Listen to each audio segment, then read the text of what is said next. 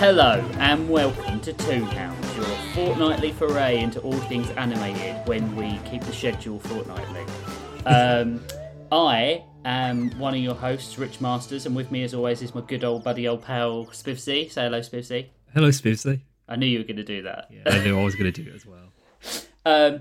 This week, we're no strangers to no strangers horror to trauma. and trauma and bleakness and being British. There is a element of that anyway. Yeah. There's a grey cloud above our wrestling country, literally and figuratively. But this week we've picked two things that we probably saw during our childhood. I think both of us saw both of these during our childhood. Didn't we? Yeah. I had one of them on a videotape that came with episodes of Fireman Sam. So there you go. Something in it. And I would say every British child who watched these two products has been informed about the bleakness of nature. Yes. Yeah. It's a very... I don't know if it's changed a bit in recent years, because when I was watching these, I thought, is it really that bad now, like our plight against the woodlands? Like, I'm sure that at some point there's been like a be nice to nature sort of thing. Do you know what I mean? Like, these ones are very, very, very bleak in terms of what humanity is capable of. Like, it's very pessimistic. But I don't think... I think maybe we had more social awareness back then. Maybe, yeah. About the things that we were doing. And I think now we just brush it over with, well, the climate is changing. Yeah. And I'm not saying that, climate change isn't a thing. I'm not a climate change denier, obviously. And I'm not saying that isn't a terrible thing. But humans are really the scum of the earth. We are, yeah. But that's my point, though. Like, the scum of the earth people in these two things that we watched, they're like proper evil scum. Like pouring concrete down rabbit warrens level of horrendous. I mean, but like, Does that still happen? Yeah, of course. Badger culling because of TB. I'm pretty sure if you've got farmland, you hate every single animal portrayed in these products. I don't know. Maybe my perception of it is a bit different because I live in the countryside and I see rabbits everywhere. Yeah, like there are so many animals like where I live, so I don't really have that same feeling of nature is being destroyed by the humans. But either way, we'll get into it when we get into the shows. Our topic for this week is bleak nature cartoons. Yes. And my God, we picked two doozies. It's not just bleak, horrifying. Horrifying, traumatizing elements of nature cartoons. Yeah. So we watched two episodes of a very, very famous British cartoon called The Animals of Farthing, which really did well in Europe, but I don't know if translated to American audiences. They re-released it in America with new voice actors and narration. Oh, weird. Yeah, which I thought was very strange. Yeah.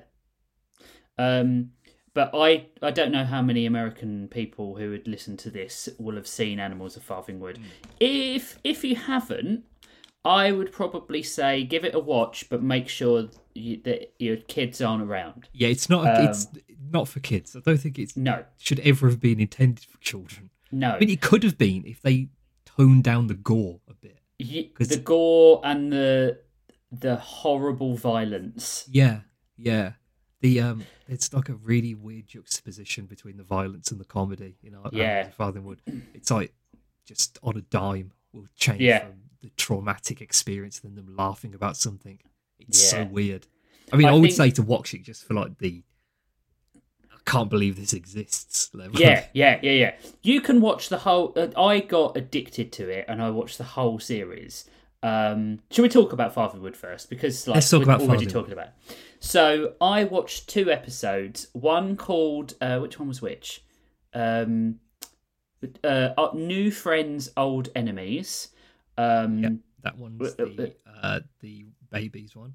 Yep, and Between Two Evils, and they're the 7th and the 10th episode. So I think I can't remember how many episodes there were in Farthing Wood, like something like 13. There was 3 seasons. Yes, it was 36 episodes. There's 13 in the first series. Yeah. So I'll just give you a brief rundown of the animals of Farthing Wood. But bear with me because it's something else. So, Animals of Farthing Wood was an early '90s production. '93 it was created. It was commissioned by the European Broadcasting Union, and it's based on Colin Dan's books, The Animals of Farthing Wood. I've never read the books. I didn't know the books existed until I looked up about them. I just thought it was a show. Yeah, it was a sort of French-English co-production. That makes sense. And yeah, absolutely. And Norway. It was aired in Norway, Germany, the Netherlands, Belgium, Ireland, Italy, and the United Kingdom, but not France. Yeah, that's strange because when I was looking up lots of stuff about this, there's debate over where Animals of Farthing Wood is actually set, because when they go by the road, the cars are driving on the left-hand side, but then later in the series they're driving on the right-hand side. And there's a point where they're in a graveyard and there's French writing on the gravestones. So it's ambiguous where it's meant to be set. Perhaps it doesn't matter where it needs to be set. I think that's the idea. Yeah, that it's like a global problem. Is the decimation of nature. It was like quite a big production at the time, written by about 7 writers. I'm not going to say their names because I don't want people hunting them down for their trauma. There were 3 seasons. The first season is so the series follows the basic plot of the books, but the first series is about how a developer is coming into destroying the woods, Farthing Wood, in order to build houses, which happens, very often. And the animals that live there make a pact to stay together and help each other in order to relocate to a new area.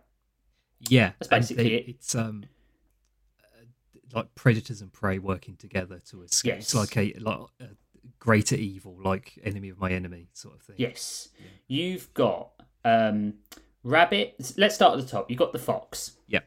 Fox is the main character, I would say. I think that in the American one, they gave them names.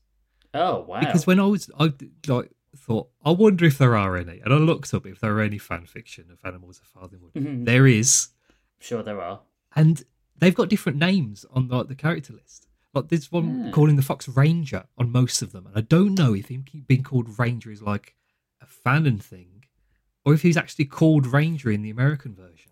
So, in the second and third series, when they get to White Deer Park, the blue fox, Scarface, which is the evil fox, quote unquote, has a cub called Ranger. So that's very confusing. Yeah.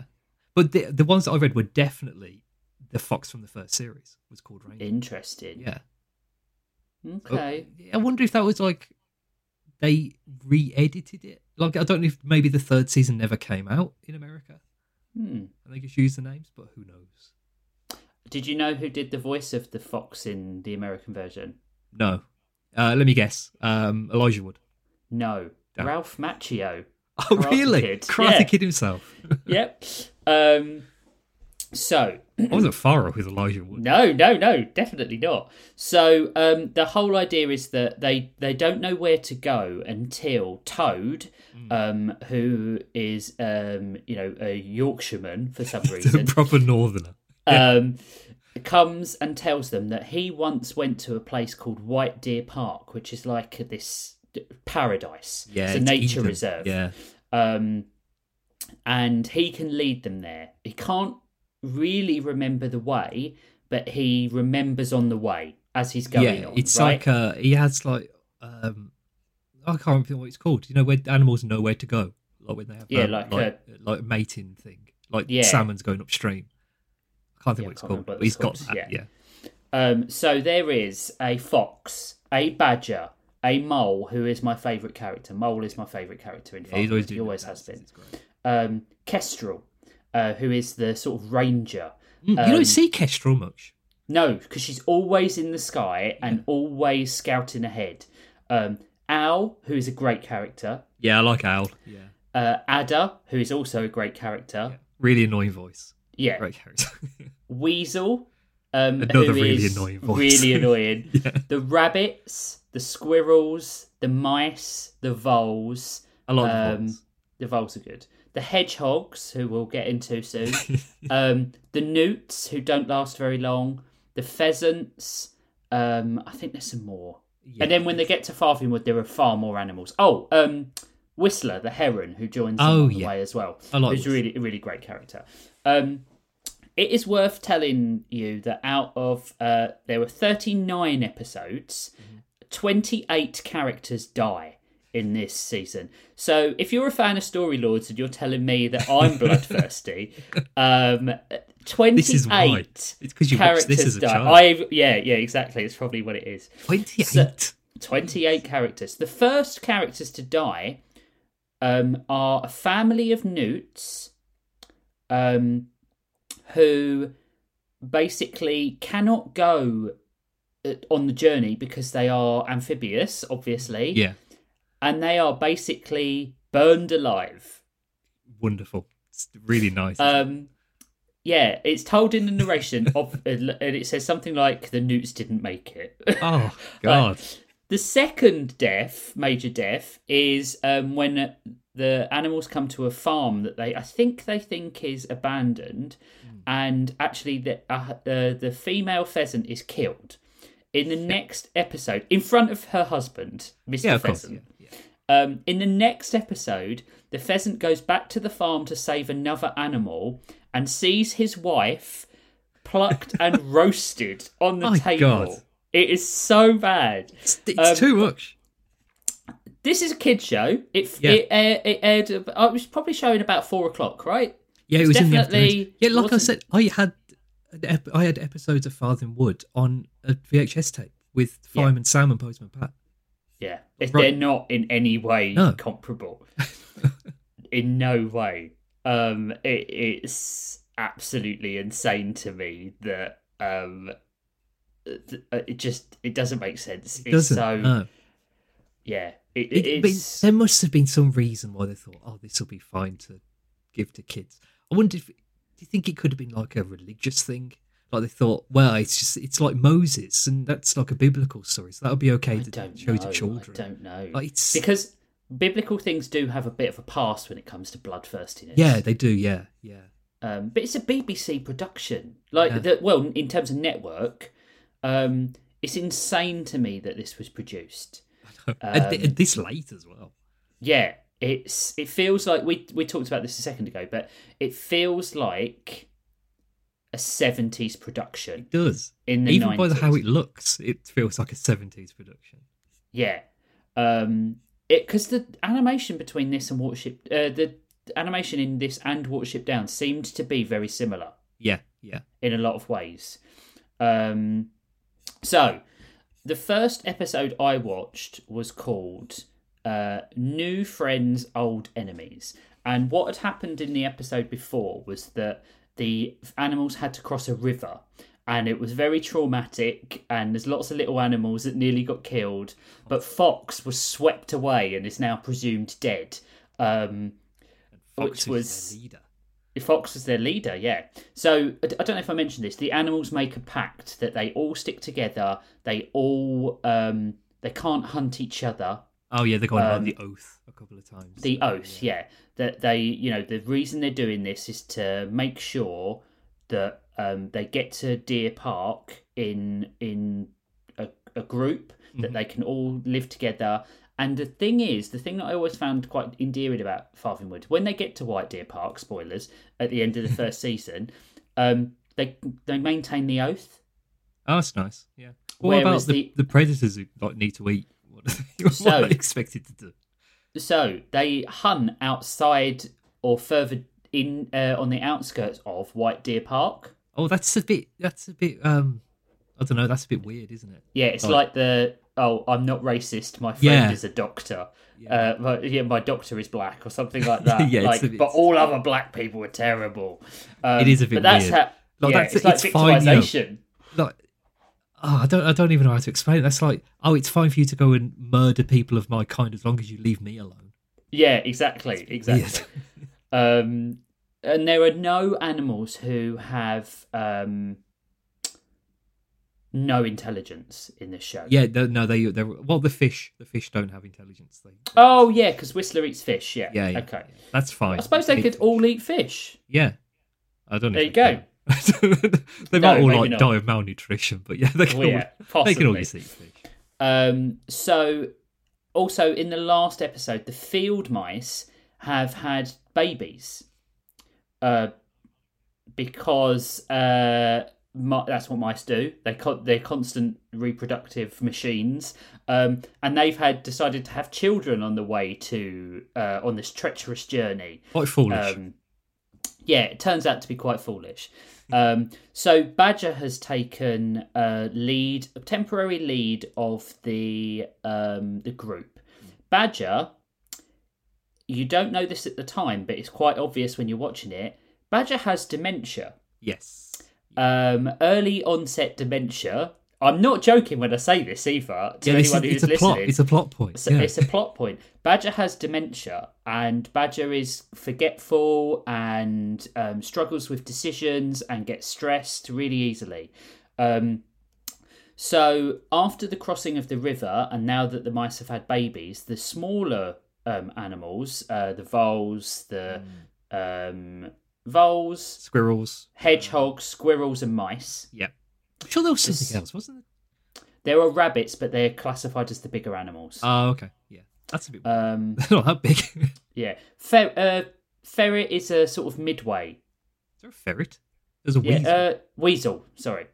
I hated weasel. I wanted weasel to get run over by one of them. Yeah, weasel is in for the comic relief, but doesn't really... Yeah, it doesn't do anything for me. It's like a 90s kids show version of comic relief. Yeah, exactly. Like Blur from the Transformers or something like that. So they tell Badger that they can't deal with it anymore. They're going to stay. This seems to be a good area on the other side of the river that the developers can't get to, and they're going to stay on this side of the river and raise their families. Okay. Yeah, it's like a democracy versus authoritarianism thing. Exactly. They have a big council. Yeah. There's also a thing about like there's more of the smaller animals. They should have more of a say in what's going on, and they don't like the bigger animals are telling them what to do. Exactly. This is like the main theme of this episode. Like in lieu of Fox's leadership, the oath starts to break down. Yeah. Meanwhile, Fox is like, he's arrived in a town. He's been swept all the way down the river in a town, and he has to deal with humans and. Yep. For some reason, a cat. Yeah, he has to deal with Mickey Flanagan as a cat. Yeah, exactly. And then a friendly horse with a ridiculous laugh. And then he meets... I like that the horse is just like so matter of fact about the fact that he helps to hunt foxes. Yeah, foxes be like, oh, all right, cool.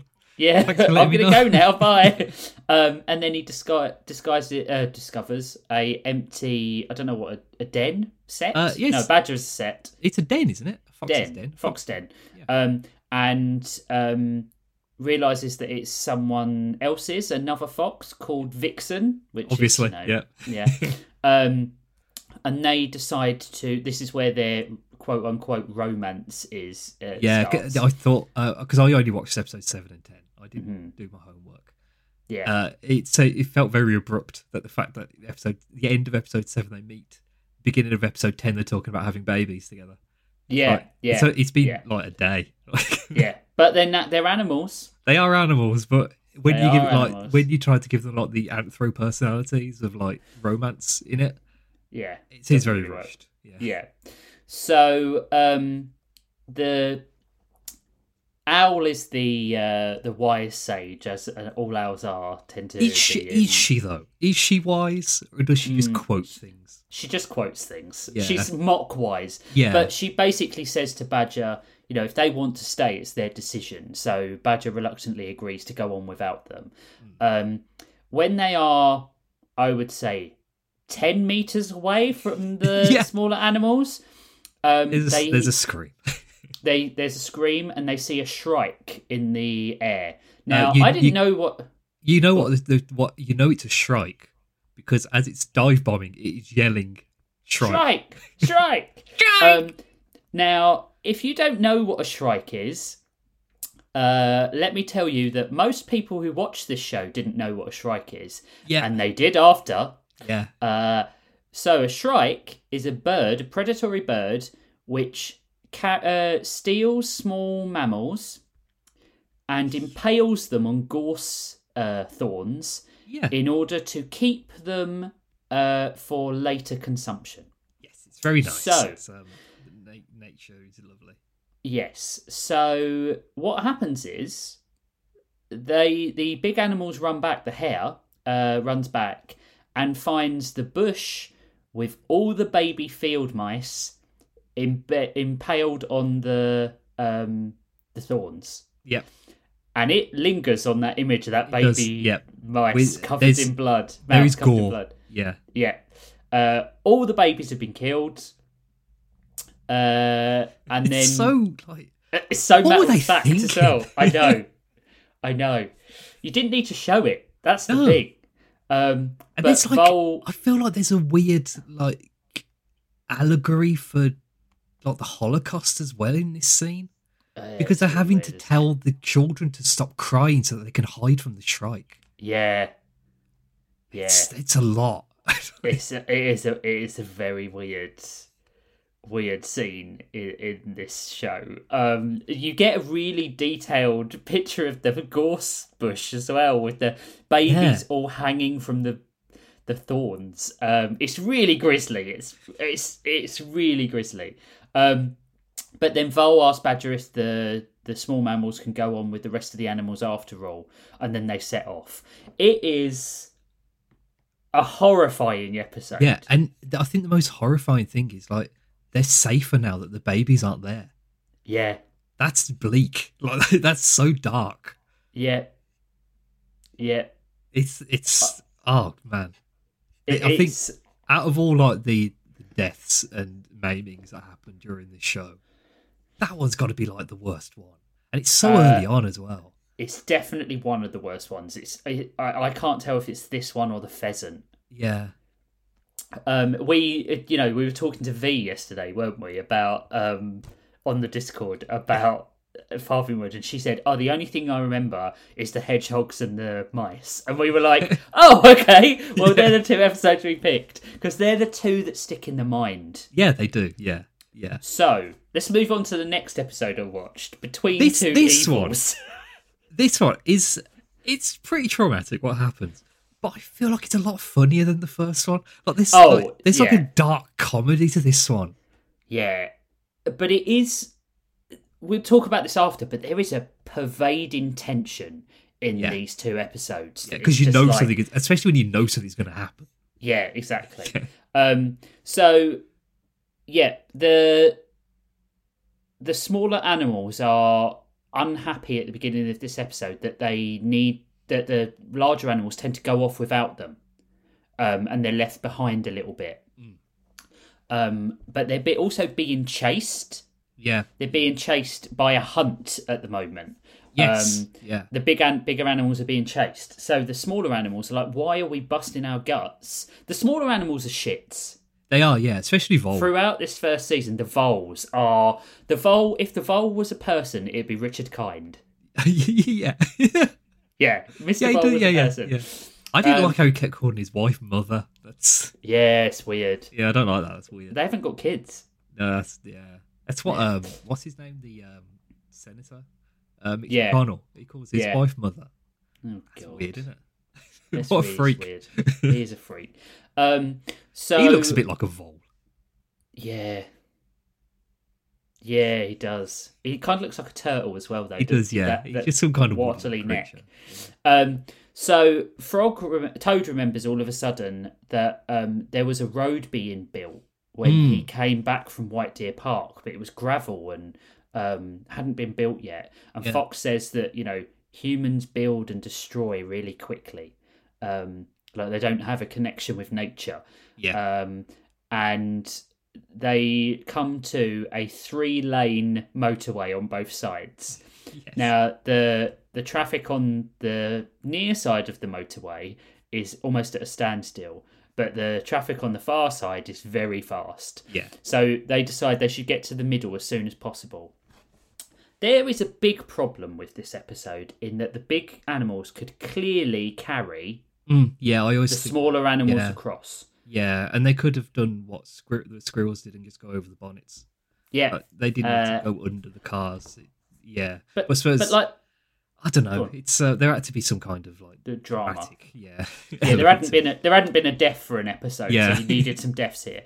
But like Whistler carries a few animals across, and Badger always carries Moley on top of himself. There was a really touching scene in the early half of the series where Mole wasn't convinced that he could go follow them because moles are slow. Yeah. And Badger just said to him, "Well, you can just stay on my back the whole time." Very nice, isn't it? Yeah. And it's like, oh, that's really sweet. And then you realise, why couldn't he have taken another animal? Yeah. Why couldn't he have taken a hedgehog? He's taken a couple of them. Yeah. So they cross to the middle, to the central reservation of the motorway. There's things that happen, like Weasel pretends to die. They start getting pelted with trash from a passing car. Yeah. That's one of the things where I thought, oh, come on, people aren't like that now, surely. Like, if you saw a squirrel on the side of the road, you wouldn't start hooking things at it. Maybe they were trying to scare it off the road so it didn't get killed. Maybe, yeah. But it is preceded by... The woman in the car that say filthy vermin and starts throwing things at it. Okay, but I can't see... honestly, like, as bad as humanity is, nowadays I can't see somebody just chucking garbage at a squirrel. No. Especially somebody who owns a family of 4 in a car. Indeed. There's lots of near misses, like Mrs. Vole closes her eyes in front of a car and has to be saved by Badger. Oh yeah, Field Mouse gets... The mouse gets stuck under the wheel of a car. Yeah, his tail. What were they going to do?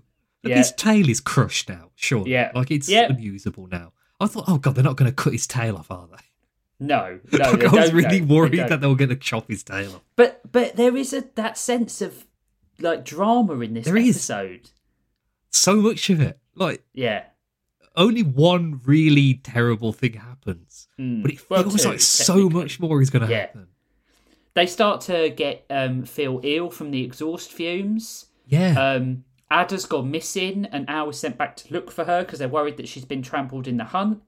I saw a dead snake on the side of the road the other day. Oh wow! Yeah, an Ada on the just like on the lay-by. Like, oh, that's sad. Yeah, I know. That's prescient though, isn't it? Yeah, that's what I thought. So very Whistler close to the road. It would nearly made it. Poor Ada. To Spivsy Deer Park. Yep. So then Whistler realises that there's no way that it's been bad enough. There's no way that the smaller animals can cross this second part of really the motorway. Bad this side. Yeah, it's like 70 mile an hour. Yeah. They're all going quite fast. Whistler starts carrying smaller animals across, but he's unable to carry the hedgehogs because they're too thorny. Yeah, Can't do it. I thought that was a pretty shitty excuse because if you took your hedgehog, they're not that thorny because the spikes are down. Like if he just held them the other way around, he would have been fine. Also, he's got feet. Yeah, it didn't make any sense that he could carry them across. So I think all he the just quick did like animals. hedgehogs. No, I think that's it. It's a hedgehog racism thing. Yeah. So all the quicker animals make it across the road quite easily, far easily than the first set. Yeah, which is weird. Yeah, but the hedgehogs are constantly like it's soul destroying watching this scene because the hedgehogs are caught in like tension. Hedgehogs naturally, when they are scared, have the predisposition to curl up into a ball to defend themselves. And Mr. Hedgehog and Mrs. Hedgehog are in the road, feeling the vibrations, and Mr. Hedgehog is frozen in fear, and he keeps saying, "Don't curl up, don't curl up, don't curl up, don't curl up," and of course they curl up. Yeah, and get crushed by a articulated truck, and you see it happen. You see them bloody underneath the wheels. It's temporarily. I mean, it's like a frame, but there is like a red streak on the ground. Yeah. How did they get away with doing that? I know. And they are sad by the death of the hedgehogs. Yep. But it's almost like they accept it very, very quickly. Very, like, very, it's just very nature. quickly. Yeah, and then We knew this immediately was after, happen. there's like a comic relief moment with Weasel. Like, it's immediate. Or with when they have to go back to get Ada, and he picks Whistler picks up Ada in his mouth, and she's like really mad about it, and like they're all laughing and joking about Ada being carried across while the mangled remains of their friend are like 15 feet in front of them. Mm-hmm. It's this is the episode that stays with you. Yeah, because this is one I remember. Yeah, there is a gradual build-up of sort of like tension throughout the episode, and watching as someone fights against their nature to not die and dies anyway is very traumatic. It is, yeah.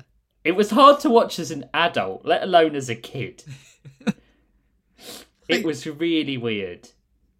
There's so many things that like what this could mean as well as like a theming or an allegory about like the nature versus ability and that sort of thing. Like they were able to get across the first set of road, but was that too much for them? Like, is that why their natural instincts took over on the second side, because of the fear of the first side of the road? Like, if there was only one lane of cars, they would have been perfectly fine. It's like, it's too much. It's like... it must be also the relief of doing something only to know you've got to do it again, right? Yeah. And like and the expectation as well, that they were expected to get across the other side of the road, but their nature was too much for them. Yeah. Like it overwrote the expectation of the other animals. Like, surely the other animals have also got these natural instincts to stop when there's like something frightening, like a deer in the middle of a road. Well, especially animals that naturally camouflage, right? Yeah, and prey animals as well. Yeah. I mean, their natural defense mechanism is to make themselves spiky. Yeah. So they can't be attacked by a dog or something like that. Yeah, it's like cornering a rat. Yeah. It's a harsh show that gets even harsher. Yeah. Like, this is not the last time that innocent children and animals die in... Not children, but animal children. Yeah. Die in this show. Like, cubs are killed, and there is a really bad episode where Badger is so old and dementia-ridden that Mole has died in the season before, and his son is the new Mole. Yeah. And he thinks that the second mole is the first mole. Oh, that's sad. It's really sad, and they have to play along with it. And then they find him dead the next morning. Just died of old age, and it's really brutal. I remember that. At least it didn't get like cold or something. Exactly. At least it was old age. When they get to White Deer Park, there is another set of foxes, and there's like a war between the two sets of foxes, and cubs are killed and stuff like that. It's a lot. I think it's a... What if they were trying to do it as like we want to teach children about death and sad things like that in a more controlled environment through animation? Yeah. That's admirable to want to try to do that. But I don't think they did a very good job, because the tone shifts so often. Yeah. And there's no like time to mourn a character. Yeah. And it's too much at once. In the next episode, which is A Deathly Calm, the animals are starving. Because they haven't eaten for so long, and they come to a field of cabbages that they're not allowed to eat because they've used pesticides on them deliberately to stop things eating them, and they have to walk through a field of cabbages knowing that they can't eat them at all. God, that's very Wizard of Oz, isn't it? Yeah, that's terrible. Jeez. It's weird. Yeah, I mean, that's not... I don't think that's like a thing anybody would have to know to deal with. No. It almost feels like this show was made for animals rather than humans. Yeah. Like, don't be kids careful, watching this is how scummy they are. I mean, I suppose, if you are a child and you ended up in a field full of cabbages with pesticide on, you shouldn't eat the cabbages. And you might think back to this episode about animals of Farthing would. Think, those animals didn't eat the cabbages, so I'd better not. Yeah. It's It's an odd show. Really odd, yeah. It's an odd show, but it's a good show. It was all right. The 2 episodes I watched were, I thought there was too much tonal shift in them. To really It's much better. I would say it's much better as a series than it is as a one-off episode. Like the sort of gallows humour of it is something that exists from the beginning, and they call Weasel out on it a few times, but she never stops. It's like this is her way of dealing with the trauma, so it's a lot more understandable. It's an odd show, but I'm glad I watched it when I was younger, and I'm glad I rewatched it. Yeah, I think it's very memorable. Interesting. Yeah. It sticks in your mind, that's for sure. Well, it's definitely one of the most memorable cartoons from my childhood. Yeah. What would you give it, rating wise? I think about 6.5, maybe. All right. I'm not gonna go overboard with it because I feel like if the idea was to like teach kids about more darker subject matter in a a better environment, then that's great. Like, it was a noble thing to want to do. But I don't think they did it very well. I think they could have, like, I don't know, like, it's the timing of things in the episodes. Yeah, it's there is not a lot of time to breathe. Yeah, it's just constant, like. Yeah, I think I'd give it a little bit higher. I'd give it like a 7.5. I think, to be honest, it works much better as a series than it does individual episodes. And I think for it to have stuck with me that long, like, I could remember the actual, not just the deaths, but the episodes themselves. Yeah. And they said things, and I was like, oh my God, it was like lost knowledge. It was like, I remember them saying this. So lots of it is well written. Other parts of it probably needed another draft, Yeah, I agree. Yeah. There's a lot. It suffers from there being too many characters as well, which they sort out themselves by killing 28 of them. How is there 28 characters like at all? They add new deaths all the time. Yeah, that's weird. They add new ones all the time.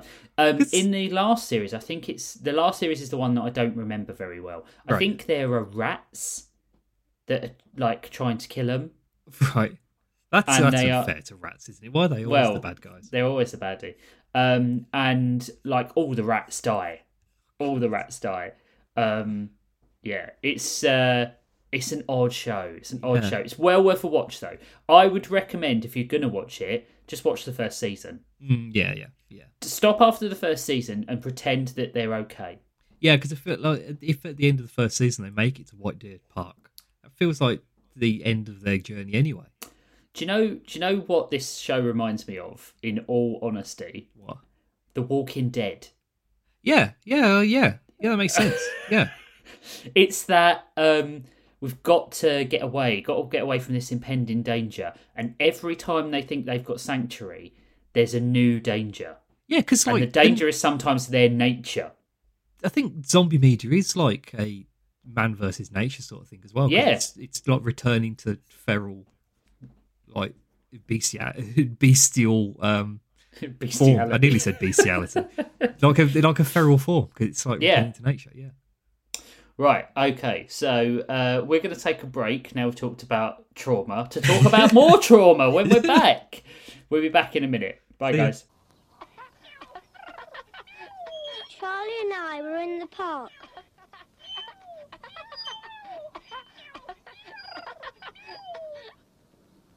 Then this man came up and said, would I like to see some puppies?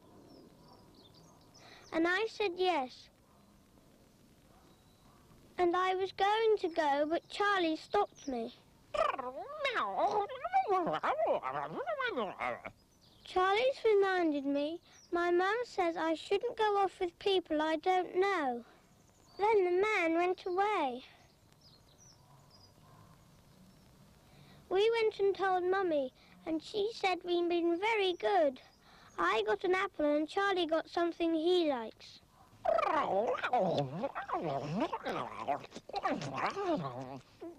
He says never go anywhere with men or ladies you don't know. Hey gang, we're back. Did you take your anxiety pills? Because you probably should have, because we're going to jump straight back into the trauma. Straight back into it. Of Spivsy's pick, and he picked something that also haunted us both from our childhood, which we instantly said, this is the one we pick. Yeah. Right? Yeah. I've got a list of episodes that we decided when we started doing our thing, and we put our schedule, and we put titles to them. This was the first one that we put down. Yep. I picked Watership Down for my my traumatic Bleak nature. It was Watership Down was adapted from Richard Adams' 1972 novel, chronicling the journey of a group of rabbits escaping from a doomed warren in search of a new home. It was written, produced, and directed by Martin Rosen, and featured the voices of John Hurt, Richard Bryars, Harry Andrews, and Zero Mostel in his final role. He was the Gull, Keehan. Yeah. If you don't know who Zero Mostel is, he was in a load of Mel Brooks movies. Yes. Yeah. The plot is about the rabbit Fiver, who has a vision of destruction against their warren, and led by Fiver's brother Hazel, a group of the rabbits journey to find a new home. And along the way, they encounter different rabbit societies, like the cult-like warren of Cowslip and the militaristic warren of Afrafa, culminating in a battle between the rabbits of Watership Down and the Afrafan General Woundwood. The movie, such a horrible character. It's horrible. Yeah, he's like gruesome. He's like he reminded me of Uruks. Yeah. Like he's a very like a visceral villain. But like, if there's one image you remember, it's Woundwort in the burrow, like digging through with blood all over his face. Yeah. The movie's a cult classic, regarded as a cult classic. Features realistic animation, dark undertones, and intense scenes that delve into subjects such as freedom, leadership, courage, faith, and survival. It's inspired by classic epics and tales of the hero's journey, most notably to me, the Odyssey and the Trojan War, and explores themes of violence in power, authoritarianism versus democracy, and the idea of belonging. And that's my intro. That's very good. Thank you. One thing that we talked briefly about before we started, because we gushed a bit about how good this was. Yes. Sorry to give open the barn doors very quickly there and let everything out. Is how rabbit society is portrayed. The Elariah? Yeah, like the sun god. And the mythology and the cult have like poetry and art. And the cult are like doomsday cultists. Yeah. It's like the Black Rabbit who leads people to their death, and the idea is like death is an inevitability and you can't escape your fate and that sort of thing. And a lot of the movie is about Fiver and Hazel and the other rabbits trying to escape the Black Rabbit. I can't remember what the word for it is, but there's like a word for fiction inside fiction. I think it's xenofiction. It's like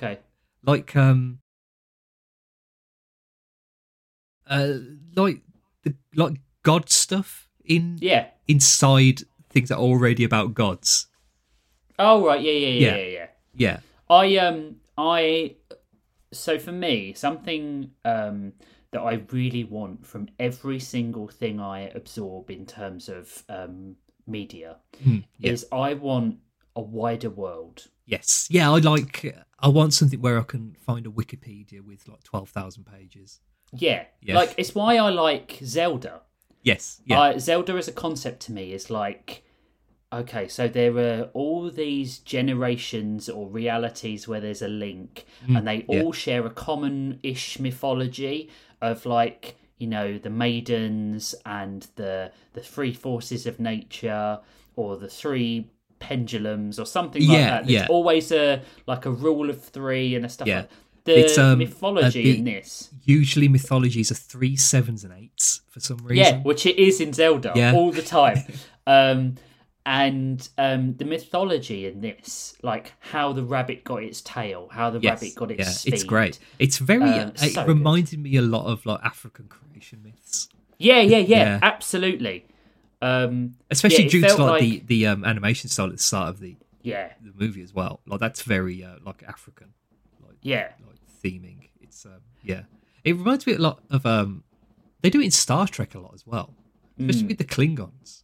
Yeah, like their mythology. Because I remember, like, I'm into like my folklore stuff, so I try to find things like this.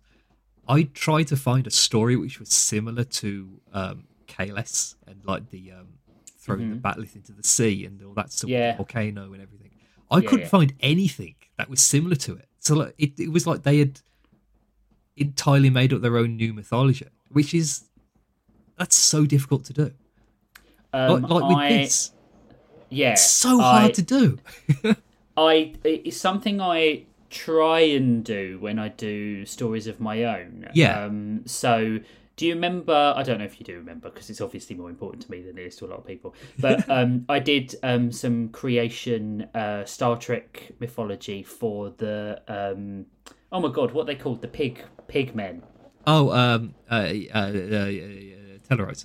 Tellarites, where they argued their own gods out of existence. Oh yeah, they're really argumentative. Yeah, and like that to me is like that. Finding a way to explain why things have the characteristics they have. Yes, is so important. Like if there was a god now, he'd be far more like Zeus because it would explain human what's the word, nature, rather than the god of all gods, Christianity. I think if we like found out there was an all powerful being living up in the clouds, either they are completely oblivious to anything that's happening on Earth, or they've left. Yeah, like I can't see any other explanation because. I don't know how if you invented humanity and then left them to their own devices for 30,000 years, you at some point would have said, "Oh, you guys are getting a bit weird down there." Yeah, I'm going to smite you. Yeah, something would have happened.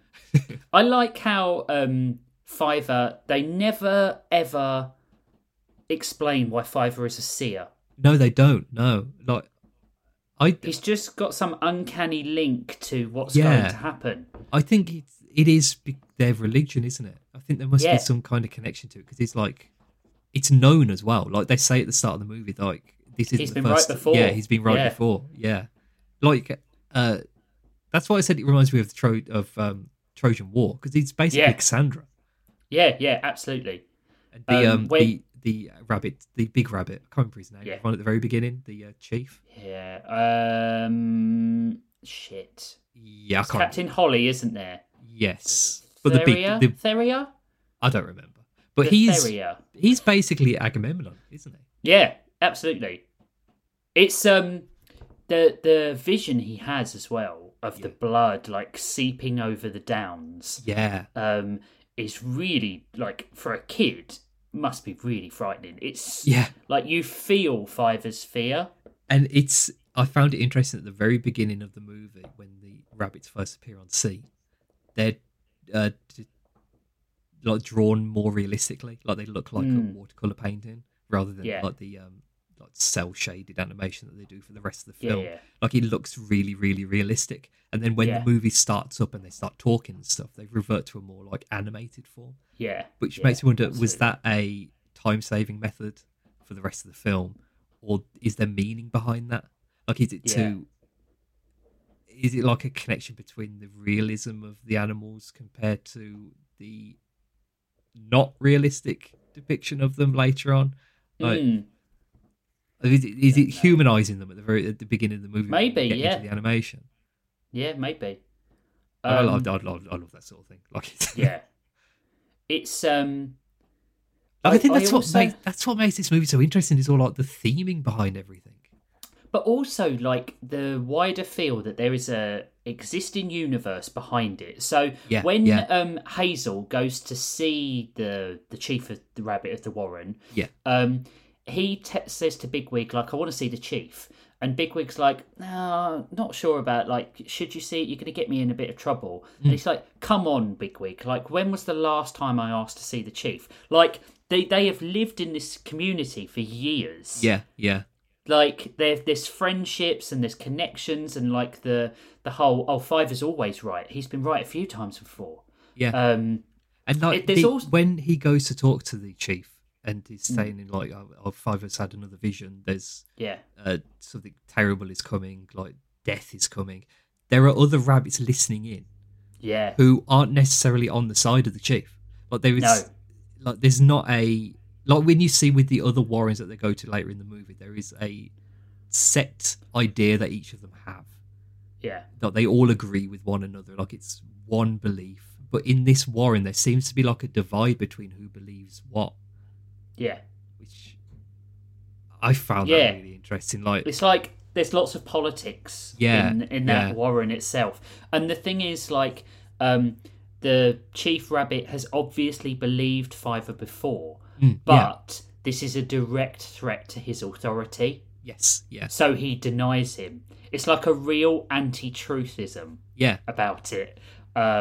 It's really clever, really clever. It's very well done. This is just like the first 10 minutes of the film. Yeah, and you learn so much about like the different characters as well. Like with, like Hazel is probably the only leader rabbit in the movie who has the skills to actually be a leader, and the others have just sort of they've got their strengths. Yeah, like Blackberry is the smart one, and I think Hazel's strength is good judgment. Yes, yeah, and Hazel's strength is changing his ideals based on what's best for the community. Yeah, like having an evidence-based judgment system. Yeah.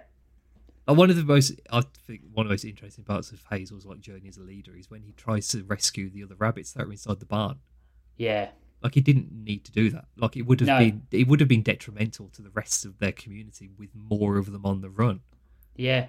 But he decides to try to help them out anyway, and fails miserably. But what I like as well is like Bigwig trusts him. Yes, yeah. For a large part of the film, he really does trust him.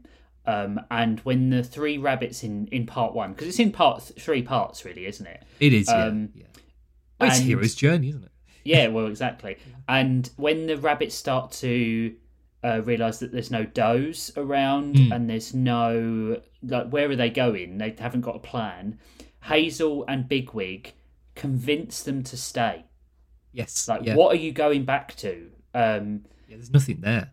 Yeah. I mean, later on they find out there literally is nothing there. They've filled in the warrens with concrete. Yeah. And they would have gone back and they would have been killed. Yeah. So you just have to keep going forward. And then it's about the amount of rabbits that are with them as they're going on their journey. There is an early death, quite brutal one, where Violet goes to look at some dandelion seeds, some flowers, and gets taken by a hawk. Yeah, and the only doe in the and it's so quick, and it happens right in front of Fiver's eyes. Yeah, and that starts Fiver's sort of guilt about what he's doing, like his responsibility of being a seer, but knowing that his visions cause death occasionally. Yeah. He's almost like an agent of the Black Rabbit in a way. Yes, and I think that's why the Black Rabbit comes to him to tell him where to find Fiver. Yeah, I think Hazel. Sorry, that's the meaning behind the dream sequence that he has later. Yeah, with the Garfunkel song. Yeah, Bright Eyes. Yeah, Bright Eyes. I think that is about like him getting the Black Rabbit's talking to him through his dreams. Yeah, really, really interesting stuff. What do you think about how the female characters are portrayed in this? They're portrayed as you can tell by my sharp intake of breath that I think this is a very 70s. They're all male characters. Mm-hmm. Females are seen as a means to an end. Yes, yeah. Heisenflay is the only one who seems to like do anything else, like has some kind of agencies of her own. Yeah. But I think it's really interesting because like there's like a values dissonance in the movie, but is it a values dissonance of the animalistic nature of rabbits, or possibly a dissonance of 1970s portrayal of female characters? I think a bit of both. A bit of both. Yeah, because there is I think the female characters in Farthing are stronger than the female characters in this. Weirdly enough, yeah. They're given some of the better jobs as well. But there's 20 years of distance between these two products. Yeah. The way females are portrayed in this, or female characters are portrayed in this production, is the only downside to me. Yeah. But it is a downside, but I still feel it works within the theming of the movie. Yeah. Because it is about survival, and they are rabbits. Yeah. And that's hard to get past. I mean, I feel like Heisenthal is kind of like a subversion with it as well, because she is actively acting against the patriarchal society that she finds herself in. Absolutely. I was just about to say that. There's a very Handmaid's Tale theme going on with Heisenthal. And she's brave. Yes. Like, far braver than... She's Hazel's equal in another Warren, right? Yeah, she's the one who goes to the Woundwort and says, like, we need to leave. We want to leave. Yeah. We're done with this. Knowing how dangerous he is. And she's one of the few rabbits who help lure the dog as well at the end of the movie. Yeah. That's brave. Yeah. It wouldn't have been hard to make Blackberry female. I don't think so, no. Like, Cowslip female. Make them a woman character. And so I'm using female quite a lot because the rabbits distinction between rabbits and humans. But if the characters all didn't need to be male. No, they didn't. No. I feel like some of them, the idea behind their character works better if they are male.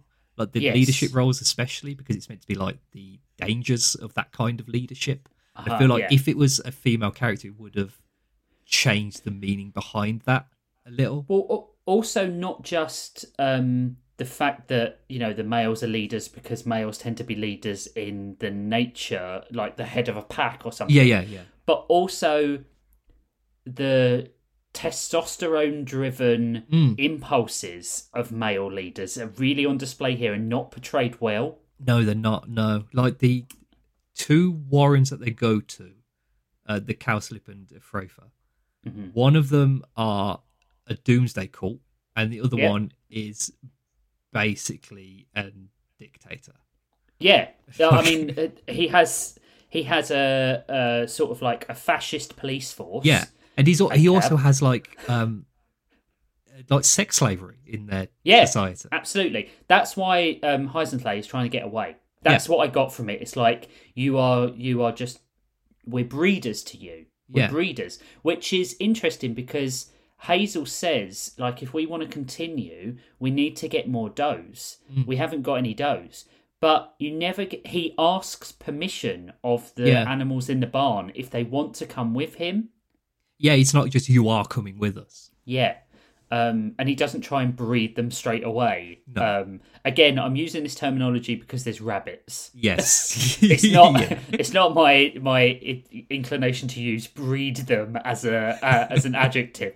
The first really horrifying thing happens when Bigwig's caught in the snare. Yes, yeah. Well, this is a point I wanted to make about the entirety of Watership Down and like the fact it's meant to be like a really traumatizing movie. I don't know if this is me just being older and like knowing what's going to happen and kind of like accepting the parts of it, because I don't remember the first time I watched this movie. Like I don't have like the visceral memory of it like traumatizing me or anything. Is it me just like having a new perspective on things, or am I like emotionally stunted? Because honestly, with the way people talk about this film, I don't think it's that bad, like in the trauma section. Because there's one on-screen death of Violet. There's some violence when they're attacked, and there's a death at the end. The rest of it, nothing that bad really happens. Like there's a bit of like, there's like drama or like tension, but it doesn't really seem that horrendous to me. So I agree with you, and I think it's you start to ask yourself the question: am I a sociopath? Yeah, exactly. Do I am I sort of like, have I stunted, walled off my emotions? Do I not feel anything? And actually, what it is there is an element of, I talk about this all the time on Story Lords as well, in terms of there needs to be death in stories, in order to show risk. If the ultimate risk isn't the loss of life, then what are we doing this story for? But it's, I think it's just the risk that happens in this film, because the actual deaths, like if you had never seen Watership Down and you heard people talking about it, you would go into this movie thinking there's going to be like a death every 10 minutes. violence. Like there's going to be like things being torn apart, and like it's going to be really gory and everything. But it's not. It's not. It's not at all. But there's a lot of points where you think it could be. I think the time period this was produced in, is the reason why people talk about it in terms of traumatic. Because what else did you have going on at the time?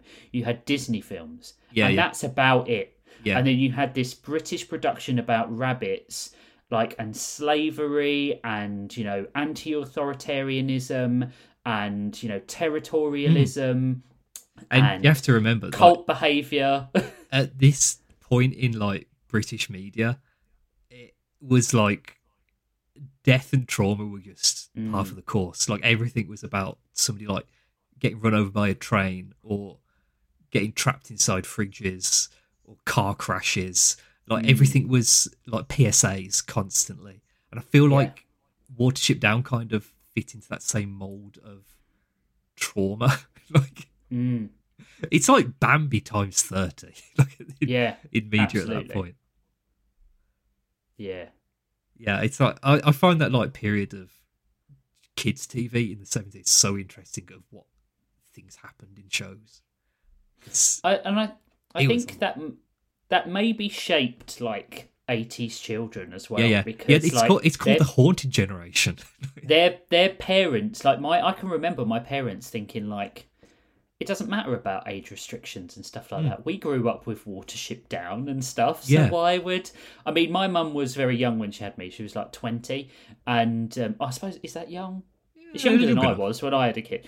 But she was like, what's wrong with Watership Down? What's wrong with letting him watch RoboCop at 5 years old? Yeah. And like, to me, it's like, oh my God, I wouldn't let Evan watch some of this stuff. It's really strange. Would this have been around the same time as the cat who used to tell that kid not to go off with strangers? I don't know, probably. That must have been the same. I can't remember what it was called. Was it Simon's Cat? No, that was something else completely different. Something. No, Simon's Cat was the white cat, wasn't it? Simon's Cat was the animation thing, it was like there'd be a kid in a park, and he'd be saying like, and then a man would come over and say, do you want to come and look at my puppies in my van? And then the cat would come and say, don't go with it. Yeah. And that would be like on all the time. And then it would be like how to cross the road videos, where it would be somebody getting like mowed down by a truck. And that don't cross railway tracks when you saw that kid get his leg cut off because he fell on the third rail. Or that railway safety video, which is like 10 minutes long, about the sports day. Have you seen that one? Yeah, I've seen that one. Oh, it's insane. And there's that one about wearing your seatbelt, where the van breaks and the kid just goes flying out the windscreen. Yep. And the one about having lights on your bike at night and he gets hit by a car. And then later on, it's the policeman coming to tell the mother that the son's dead. Yep. I don't know how people survived. No. Well, because of fear. Yeah. Like, never do anything. Oh, man. I'm glad we weren't raised in that sort of environment. No. Like we were raised by people that were raised in that environment. Yeah. Though. We still had that sort of like media, like the hedgehogs crossing the road. Yeah. Look both ways and all that sort of thing. And the Green Cross Code Man. I think like I want to talk about one other element of this that I really do like. The pseudo-religious elements of, you've done a good job, Hazel, it's time to die and come and join my Owsla. Yeah. It's really good and really done in a... I felt this way about Prince of Egypt, that if things are handled well in a story, religion becomes almost like acceptable to me.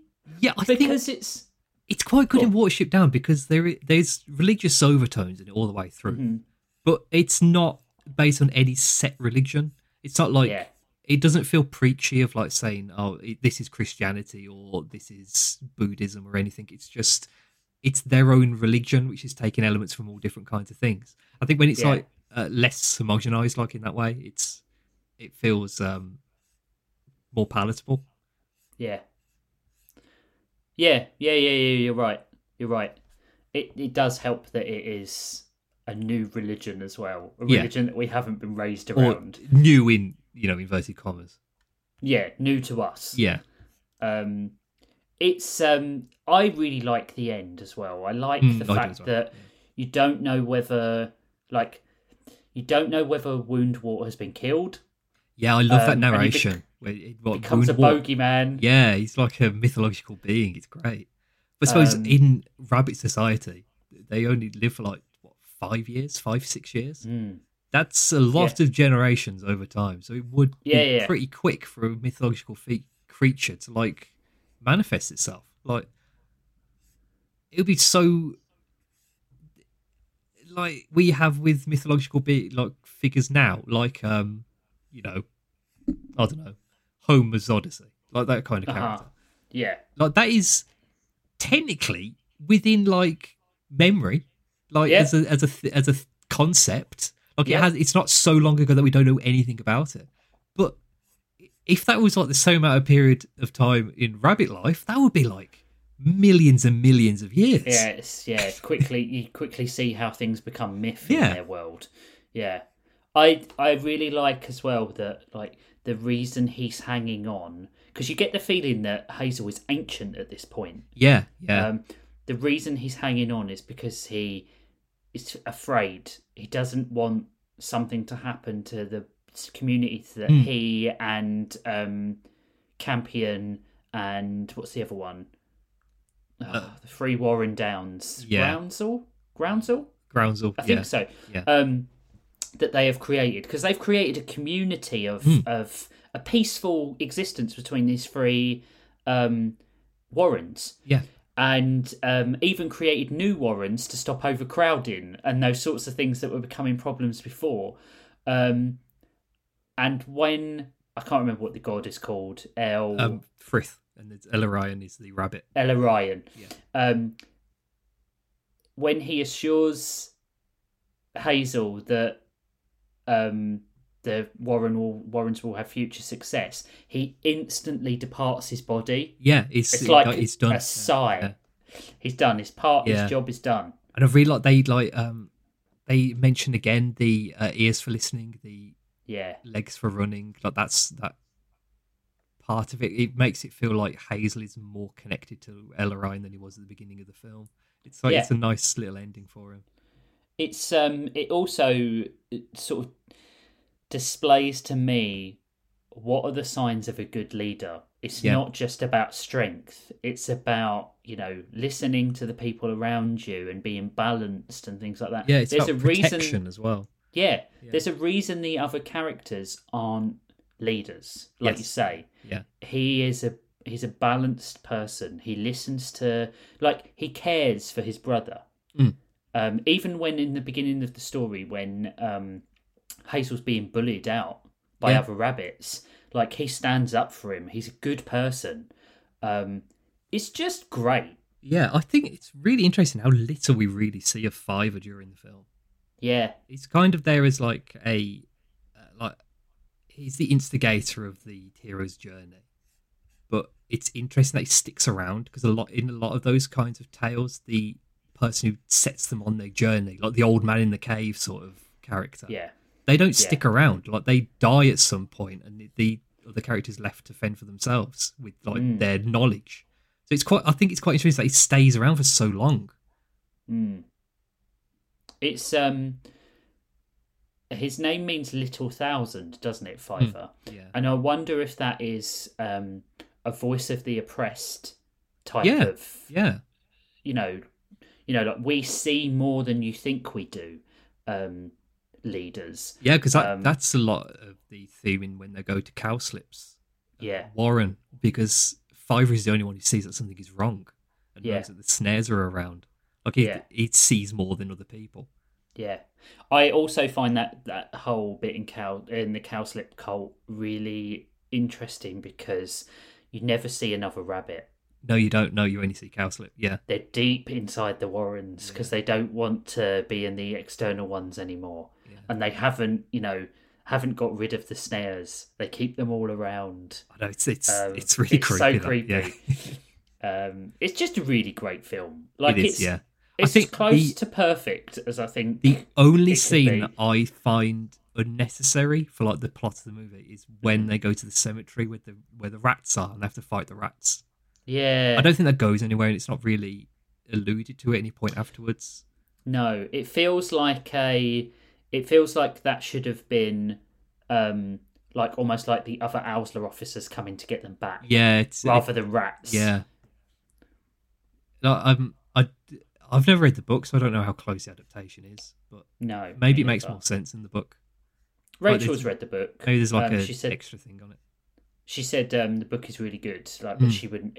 She said she went through a period where she was at primary school where she was out reading another child, so she decided to read edgy books like Watership Down, Animal Farm, and Charlotte's Web. And it was kind of like, oh my god! I went through that phase when I was 9 and I read White Fang. And... Yeah.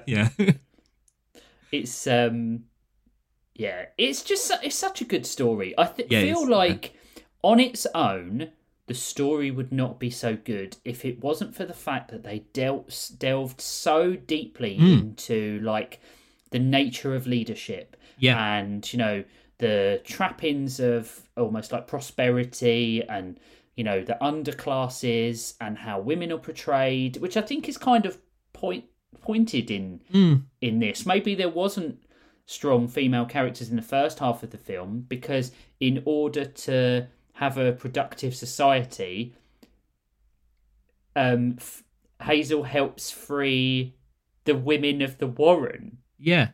And, she becomes his... Heisenthal becomes his mate. Yes, yeah. Like, they're both, like... It's just almost like a shared trauma pairing. Yeah. Because Hazel could have been Heisenthal in his own Warren if he had stayed. Yeah, because it felt like it was getting that way, especially with the Owsley. They were like attacking people. Yeah, it's really good. Such a good movie. It's really clever. I think it probably is one of the best British films like ever.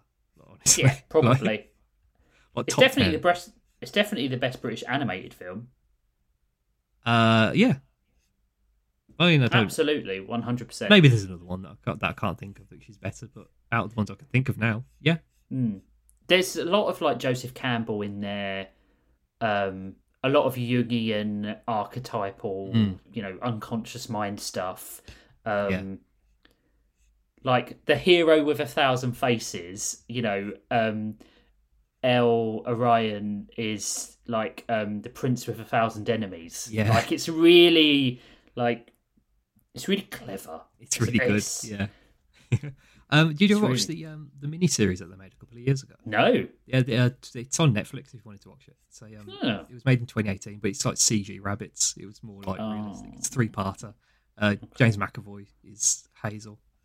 Okay. Yeah, I might give it a go. Yeah, I was thinking of giving it a go, but I thought I don't know if it being CG is going to like ruin it a bit. Yeah, I instantly had a sort of like you have a visual reaction to it. Yeah.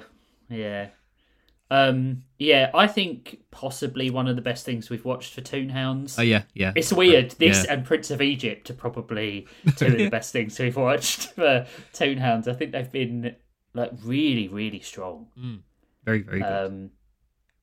Yeah, I personally, I think I'd give it a 9, maybe a 9.5. Yeah, I agree. I'm going to say 9.5 because it's fantastic. It's so good. It's one of those where you think everybody should watch this at some point. Like 1,001 movies to see before you die. This is one of them. Yeah. If you guys haven't seen it, can't recommend it enough. Yeah. I wonder what ratings it actually has. Only 4 stars on IMDb. A minute. I think it was one of the highest box office smashes of the year it came out as well. 81% Rotten Tomatoes. I think that's low. Yeah, I'd give it a bit more than that. But maybe people are marking it down for like the traumatic experience. Or maybe the animation, because, at times the animation is not as good as it could be. Yeah. But I feel like because it's so natural, because it's so simple, it lets the story shine through a little bit more. Yeah. Yeah. I think, like, if you've got half a brain, you'll really enjoy this.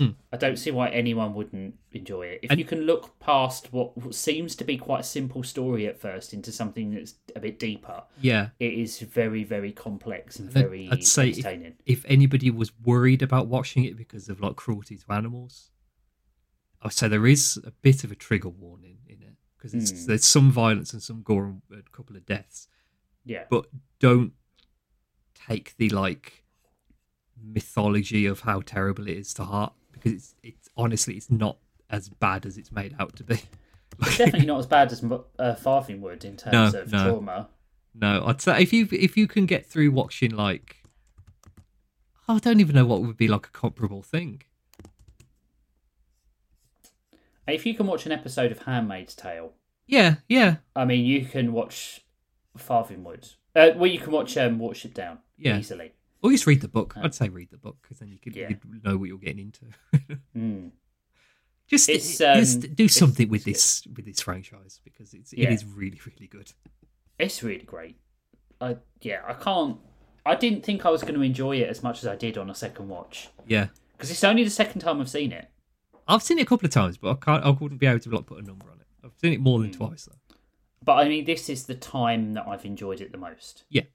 Like sitting down and watching it for content and you like getting into it more, don't you? Because you're trying to think of what things mean and where they're going and things like that. It's just really clever. It's really clever. It's I think it's one of those productions where nothing is done that doesn't mean something. Yeah.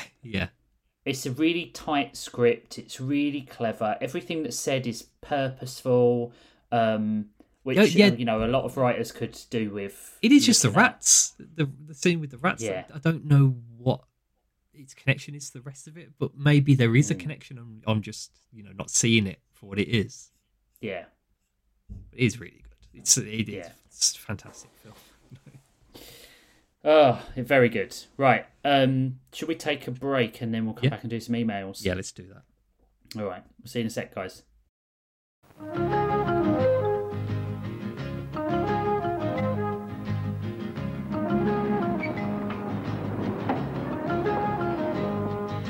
Polish a floor and put a rug on it.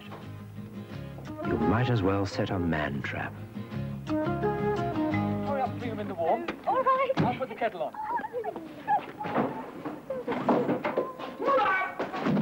And to think he'd only just come from the hospital. That was a public information film. Hey gang, we're back. We're going to do some emails now. I have a feeling from what I remember Spitzy saying that V sent 3 this week. 4. So there were 4 emails. Jesus. And they're all from V? They're all from V, yeah. Interesting. Okay, fire away. This email is entitled forward. Hey, check out this dog. It says, hey Toonhounds, it's me, short-term suffering creative consultant for Toonhounds the podcast. Wow, nice recording schedule, Rich. Sure is hard to email in time when you move it all around. Spivsy, you're perfect. Wait, never change. Wait, what? It's all your fault. I mean, sure, if you want to blame me, sure. Yeah. So, I'll be the villain of the podcast. Yeah, well, somebody's got to be the villain. We have to have a hero and a villain, and I'm clearly the hero. So. I'm clearly the villain. Even if you're not clearly the hero, I'm clearly the villain. Yeah, you're villain coded. So, yes, I missed a couple of emails, and Rich told me not to email in twice, so I won't. I'll email in 3 times. That'll teach you to give me instructions. You can't control me. You're not my supervisor. No gods, no kings, only V. No gods, no masters, you should have said. Oh yeah, Rich Masters. Jeez. I'll edit the email. Part 3 of the V-lection, the V collection. Can't wait for the shows that made V a lesbian collection next year with guest star V. Haha, kidding, I'm in very high demand. Haha, not really, I can't be inside Toonhounds, I listen to Toonhounds. It's like when Abed was on Cougar Town. I'd have to be on some other person who's on Toonhounds. Something constants and variables. Jesus. I watched that episode the other day, the dinner with Andre episode of Community. So I've only watched Community once. I feel like I need to watch it through again. I'm not very good at watching comedy series again. Watch compilations on YouTube of Community. Rachel was really good. Rachel was a massive early Arrested Development fan. Yeah. And she can quote Arrested Development. And she says, do you remember that thing where this happens? And I'm like, absolutely not. I don't remember any comedy after I finish watching it. I have a general consensus that I love it. Yeah. And then it's done to me. I'm not like that. I'll watch something like 15 times in a row. See, I can't do that. It's almost like the jokes are devalued to me. Really? Like we watched the American Office is great, right? Well, but it stuck around too long. Yeah. And I feel that way about every comedy I've ever watched. Like it sticks around too long. Arrested Development know when to finish. Arrested Development should have finished after 3 seasons. Do you know what the only comedy I feel has ever been like finished and it's been perfect? Oh, it's 2 of them. What? Spaced. Yep. 2 series, 2 done. Yeah. And Fleabag. Yeah. What about Blackadder? Absolutely perfect. No, I kind of feel like maybe. Right. Maybe. Yeah. But then they did TV specials and stuff like that, and I was like, these aren't funny. Yeah. Like Blackadder goes 4th wasn't very good. Yeah. Where were we on the email? I've completely lost it. I don't remember Jackie Chan Adventures as much as I remember Shaolin Showdown. I remember Jackie being a funny, goofy cartoon man and Uncle saying wise man things, but that's kind of it. I mean, that's why it's so good, because Jackie Chan is a funny cartoon man. Yes, yeah. He's a funny, goofy real life. Cartoon man. I find Jade's superhero alter ego being called T-Girl endlessly funny. I can just look at a wiki page we for that and mentioned start that. laughing. That was it shows the timing of the series, doesn't it? Yeah, they it does. Didn't consider that. But yeah, I do remember Shaolin Showdown. That was like my favourite show. It had action and collecting things. It's one of the first shows I actively watched in order to follow the plot. The season 1 finale, where Wu Ya builds Mala Mala Yong out of the Shengong Wu, was one of the first times I remember in a show where the show let the bad guys actually win, then followed up by her turning into a real person after a huge explosion on top of a hill, and it's all dramatic music and a reveal. This show's like really good for a kids show. I never hear people talk about it. I don't either. No. I wish they do something more with it. I do know that the creator did like a Kickstarter to do like a comic of like a sequel of what happens to the dragons from Shaolin Showdown. I don't know if it went anywhere. I don't know. I don't know how well it would translate to any other media. I feel like it was very of its time. Maybe that's just me. Maybe, yeah. I think if somebody like worked really hard on it, they could revitalize Shaolin Showdown. Like I think there is a way to make it work, but I don't know what that way is. I feel like the nature of children's television has changed a bit, where it's less fighting against bad guys and more fighting against like parental expectation. The villains in shows have gotten a bit more visceral, like across the like Into the Spider-Verse, the villain at the start of the film is expectation. Yeah, it's on Miles. Yeah, it's gotten a bit more thematic rather than it being an actual villain. So I agree. Like Dr. Robotnik isn't really a villain anymore. He's more of a concept. But whatever. Where was I? I don't know if this is even a show people remember. Plus, Wu Ya turns into a competent female villain, a girl boss, if you will, a female role model for little V, or just V. That joke only works visually. The audio description is that I wrote a lowercase letter V, which is smaller than a capital letter V. Thank you. Thank you for that. You really did drill that joke into the ground. I think we would have got it. We would have got it, but would the audio have portrayed it in the correct way? Because I don't know. Don't encourage her. Okay. I don't know if I can. Can I pronounce like a capital V different to a lowercase V? V. Yeah. I never saw toys for it though. A quick Google search tells you that yes, there were figures for it, and you can buy a mint-on card Raymundo for £277 on eBay. Wow. They look middling for action figures, chunky, but also a to scale dojo, and that looks pretty good. as well as a golden tiger claw, so the kids at home can slice through time and space. It's very hot down here in the sub-basement of Toon Towers, where Toonhounds is recorded. Why is my office also their boiler room? I have an office, by the way, as a full-time employee of Toon Limited. I'm not some kind of toon dog with a messy bun and pencils in it, and a stack of papers in my paws. Uh-oh, I made a Toonhounds OC. It's happening again. Toodles, V, V, V, V. Thanks, V. On to our next one from V. This one is entitled Spider-Man, Spider-Man, Spider-Man, Spider-Man, Spider-Man. Oh my god, there's a girl one and she's great. I love her. Why isn't the other guy here? When Gwen isn't on screen, everyone should be asking, where's Gwen? She plays drums. I played drums in school. I should buy a teal low-top Converse and get side shave and pink highlights. I mean, what? I don't care. Shut up. You're the one looking at Ghost Spider costumes on eBay. That was the title of the email. It's all coming together, V. You portray your personality so well in these emails. I can see why you are the way you are. Hi, Toonhounds. It's me, the show's creative consultant and resident Gwen Kinney V. Good God. I really love the Spider-Verse films. They're my favourite comic book films.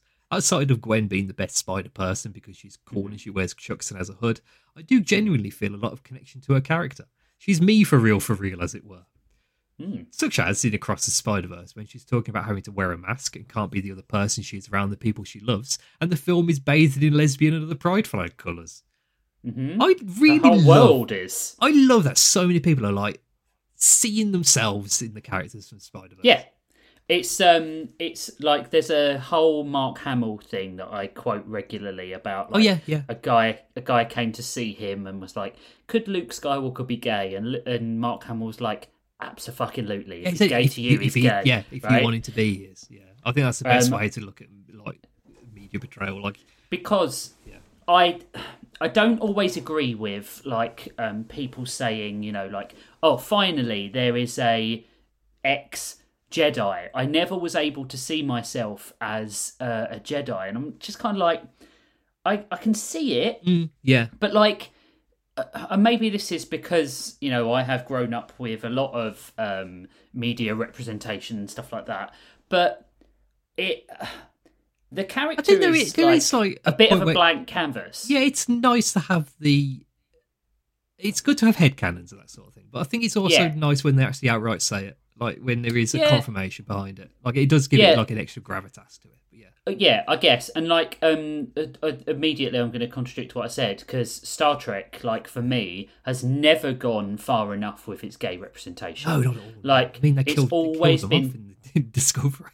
Yeah, they buried their gays. It's always been terrible because it's been so surface level. Yeah, and it was always like we're doing this for ratings as well. Yeah, let's make Jadzia kiss a woman because we know that lesbians will make men do that wolf whistle at the screen, that sort of thing. I can see why, like how important Black Panther was, for example, like to a whole generation of children, where it didn't need to have that conversation about race swapping characters. You could create something that from an existing character who was fantastic. He was such a strong character, and then Chadwick Boseman died, and it became a bit bittersweet. Like complicated for a lot of people. But yeah, like she is as queer coded as you want her to be. Yeah, which is quite queer coded in the actual film. Yeah, exactly. And you know, but I think we're going to have to prepare ourselves for the fact that she might have a romantic relationship with Miles. Yes, but it doesn't mean she's not queer. Yeah, exactly. Yeah. And I feel like, but again, I kind of feel like, is that a cop out? I don't know. Yeah, I mean, I think it would be a cop out if there was a romantic relationship between anyone in Spider-Verse. I feel like it's not that sort of story. It doesn't need to be. Yeah. Like, he wants there to be a relationship, but, like, this first film sets it up really sweetly in that, like, she says, you're, like, I'm a year older than you. It doesn't seem much, but, like, it's a lot at this age. And he says, time is relative. And then he says, we could just be friends. Yeah. And, like, it doesn't feel like that's a consolation prize to him. which is nice. Yeah, it is nice. It's a nice portrayal of that sort of relationship. Yeah. It's not a portrayal you see very often in media. No. Of just people being friends, but yeah. I think the films are one of the best examples of ultra high style. Every frame is lovingly created and leaps off the screen. The scene where Miles jumps off the skyscraper after making his own spider suit and there's lightning is one of the few scenes where I genuinely understood where you had to see it on a big cinema screen. Yeah. The style and the scale and intensity of the moment, you feel it. It's probably my favourite scene in any media ever. It's at that point he really is his own spider persona. Yeah. There's that inverted shot of him rising to the floor that always sticks with me. It's like, it's definitely the best shot in the first film. It's probably one of the things that will stay with me, like in an animated sense of cinema for as long as I live, because it's so clever. Yeah. These films are really queer-coded, from the moral and message to the style choices. I feel the films have a real message of carving your own path, doing things your own way and discovering who you are, hammering out your own that you want identity and not having to live up to anyone's expectations. Yes, Miles is a Spider-Man, but he's not just a different Peter Parker. I feel this applies to Gwen too. She's not just girl Spider-Man. Yeah. Yeah, definitely. Yeah, absolutely. All of those characters are different. Even Spider-Man Noir is a Peter Parker, but he's so different. Yeah. So different that it means something to have him in the film. Yeah. We should all go to the Toonhounds Discord and make Spider OCs. Toodles. V. I don't know what mine would be. It would be Spider Librarian. Spider Librarian. That's a pretty good one. Yeah.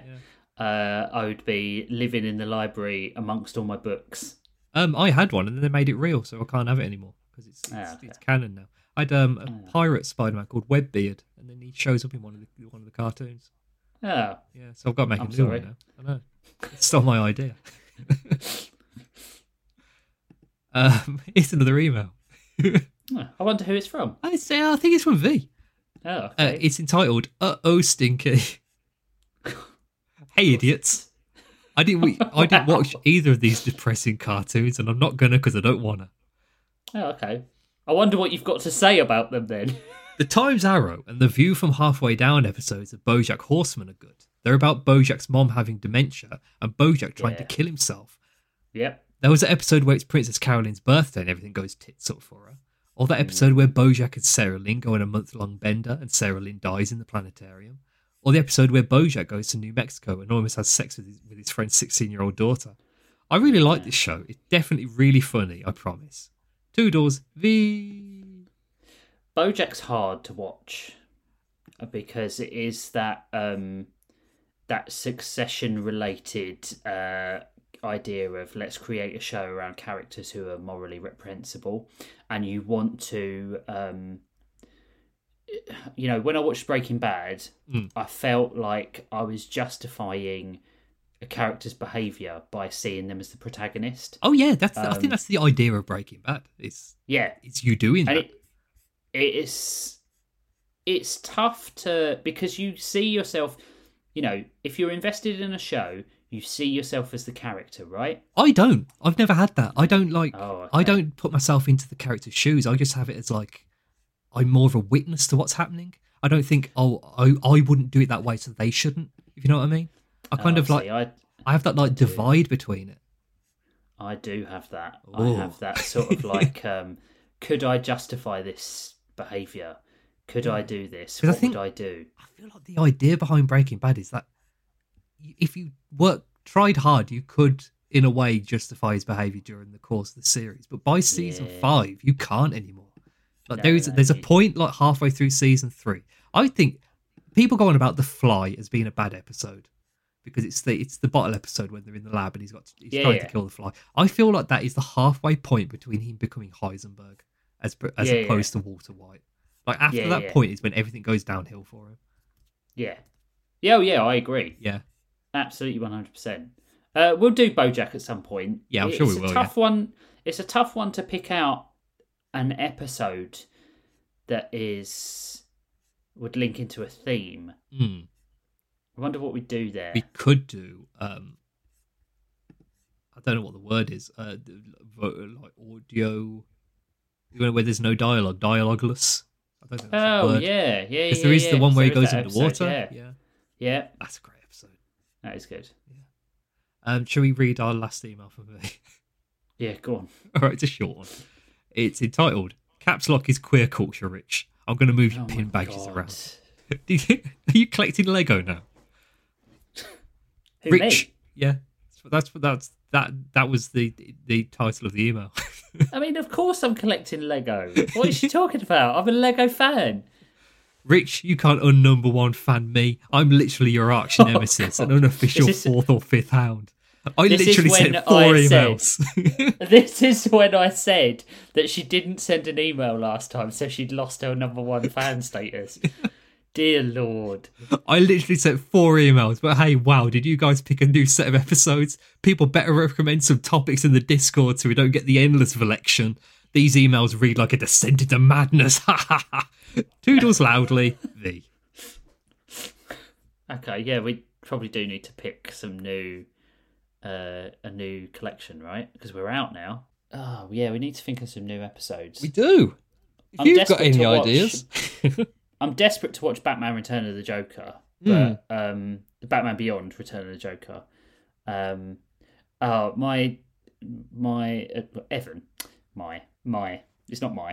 Evan is so we do this thing now where every day when he comes home from school, because we've got a 45-minute window together before Rachel comes home, we start the whole process of dinner, bed, all that sort of thing. Yeah. So I've given him a choice of things we can do, and every night he picks something from the list, but it can't be something that we've done the 2 days previously. Right. And so he started watching, I said we could start to watch a cartoon together, and I gave him a list, and I gave him the Spider-Man 1990s cartoon to watch, and he fucking loves it. Really? Right. Absolutely. It's like, is it the day we can watch Spider-Man? And I'm like, no. We've got 2 more days because we watched it yesterday. Can I trade one of my days at the weekend for one of my days now to watch Spider-Man? No, you can't do that. That defeats the point of this. So yeah, Spider-Man might be good. Yeah. But yeah, it's we've got so many things that we can watch. Like, you might not know this, but there are a lot of cartoons out there. There are. At least 10. At least 10 more. We could do. We could do. Like the.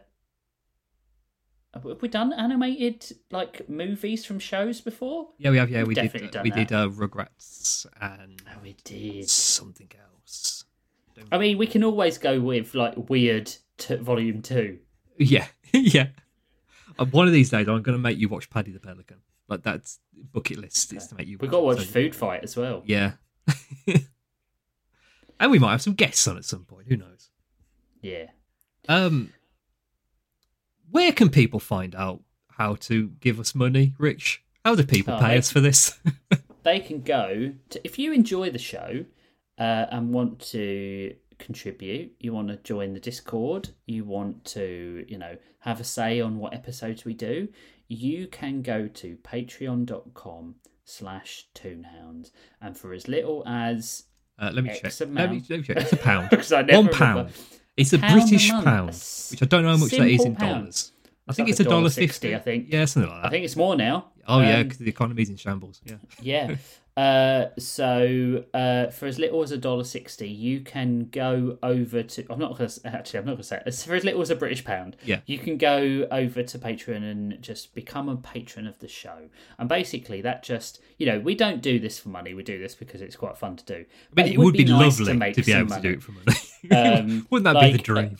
Yeah, I mistakenly said that Story Lords was it was mainly for fun, like a little vanity project. But now, when you make money out of it, it's like, oh my god, it's great. Yeah. And we make a little bit of money, but we don't make an awful lot. It'd be nice to cover hosting and stuff like that, and any adjustments we wanted to make for the show's quality and stuff. Because it takes quite a while. I've spent 5 hours, 6 hours on this podcast this week because of watching the shows and doing some research and stuff like that. And then you think, oh my God, that's 6 hours. I probably could have got another part-time job. Yeah. And I've got to edit this bitch. I'm not going to. Yeah, it's a lot easier now we don't do the episode art as well because the episode art took a little while. But it definitely would be nice to earn a bit more cash out of the podcast. If you join the Patreon, you get access to new podcasts that we do as well. Little side casts because we're going to be doing one on Daredevil. Yep, surprise. surprise. But yeah, our other podcast a side cast is becoming a comics related one. And yeah, you can hear all our thoughts on the first 5 issues of Daredevil if you become a patron. It was, Not bad. Not bad, yeah. But if you want real quality comments, you'll have to become a patron. Yeah. You can send us emails at toonhounds@gmail.com. You can indeed. You can... We haven't got a card, have we? Toonhounds.card.co. Card.co. Yep.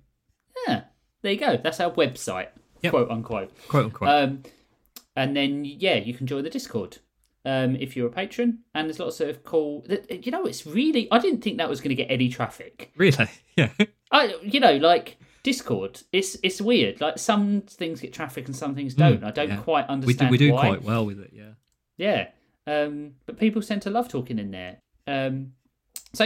So next time on Toonhounds, we'll be back with insert project here to talk about 2 random cartoons that we're watching. Yeah. So we might put out a thing on the Discord so that people can have a little suggestion. Because I'm going away from Twitter. Like I can't be bothered with Twitter anymore. So. Well, I mean, it's so terrible. It's really bad there. So I might do it as like an open post on Patreon to say what we're going to be watching. Oh, that's a good idea. Yeah, so if you want to see it, it'll be on Patreon.